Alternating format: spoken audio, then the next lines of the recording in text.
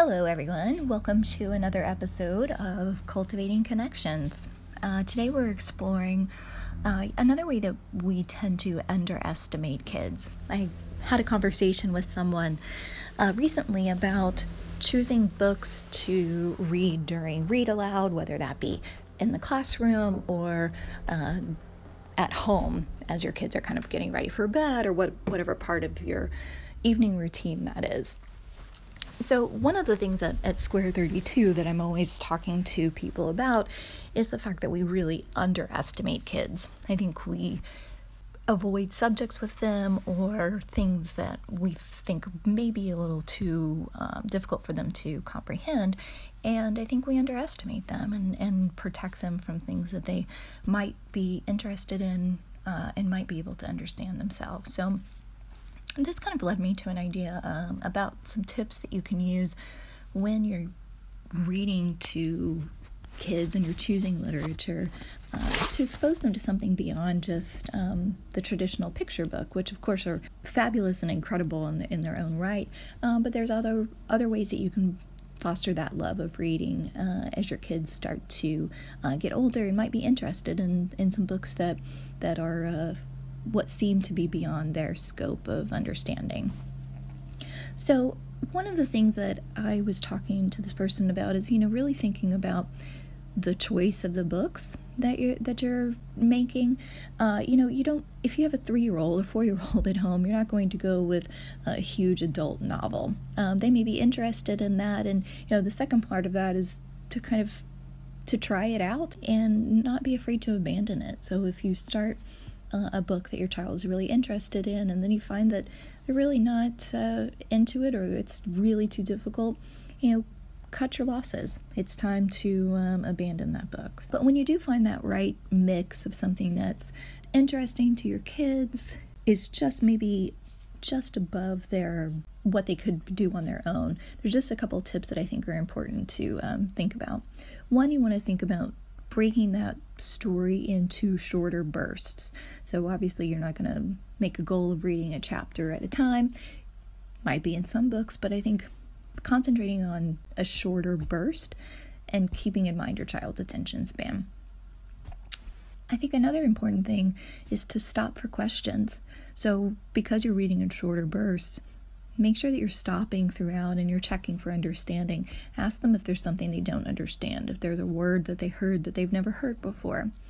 All of those things kind of generate discussion about the book, which I think is important as kids try to comprehend something that may be a little advanced for them. 2 other options when doing this. One is to listen to the audiobook. So when you're in the car or you're in the classroom, if you have kind of a downtime or a quiet time during your classroom, put the audiobook on and kids can enjoy the music of that story while they're kind of unwinding or sketching. So if you're reading to a classroom or even with your individual child at nighttime, you can do sketches of what you're seeing, what you're thinking is kind of unfolding in the story. Another important thing that educators do in the classroom to help build comprehension skills is to talk out loud. So we call this a think aloud. So after a page or after a really important paragraph, stopping and talking through what it is that you are contemplating, what you're comprehending. Maybe it's a question that you're thinking to yourself or a comment, but it's just role modeling exactly how to make comprehension a part of active reading. You also want to make sure that you're animating your voice. You want to kind of act it out. You'll notice that in audiobooks that people take on different character voices or accents. So you want to make sure that you're doing that too. It's very different than a picture book, which has the pictures that help build the story and help support the comprehension. So animating your voice, getting loud, getting soft, all of those are tools to keep kids engaged and interacting. And of course, you want to stop at the climactic points. So nothing screams, read more, read more. If you get to a climatic point in a story and all of a sudden you decide to stop for the evening. So it's up to you whether you decide to continue reading and give them that extra 3 to 5 minutes before bedtime, or before moving on to math or whatever you're doing in the classroom. But that's always a really interesting and fun way to keep kids engaged. Really important to expose kids to stories they wouldn't otherwise be exposed to.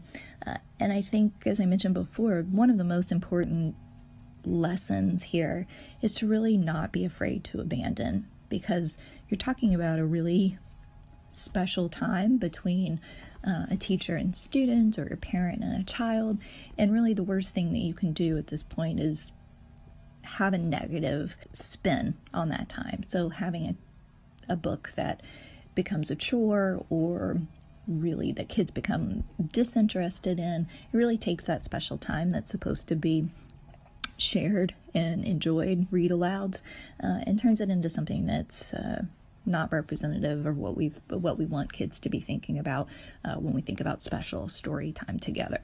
So anyway, those are my tips for choosing read alouds that might be a little bit above your children's comprehension level or reading level themselves. But I think, as I said before, we believe that kids are underestimated, and this is just one way of exposing them to something that they might become interested in or be more interested in. Thanks for listening. See you next time. Bye-bye.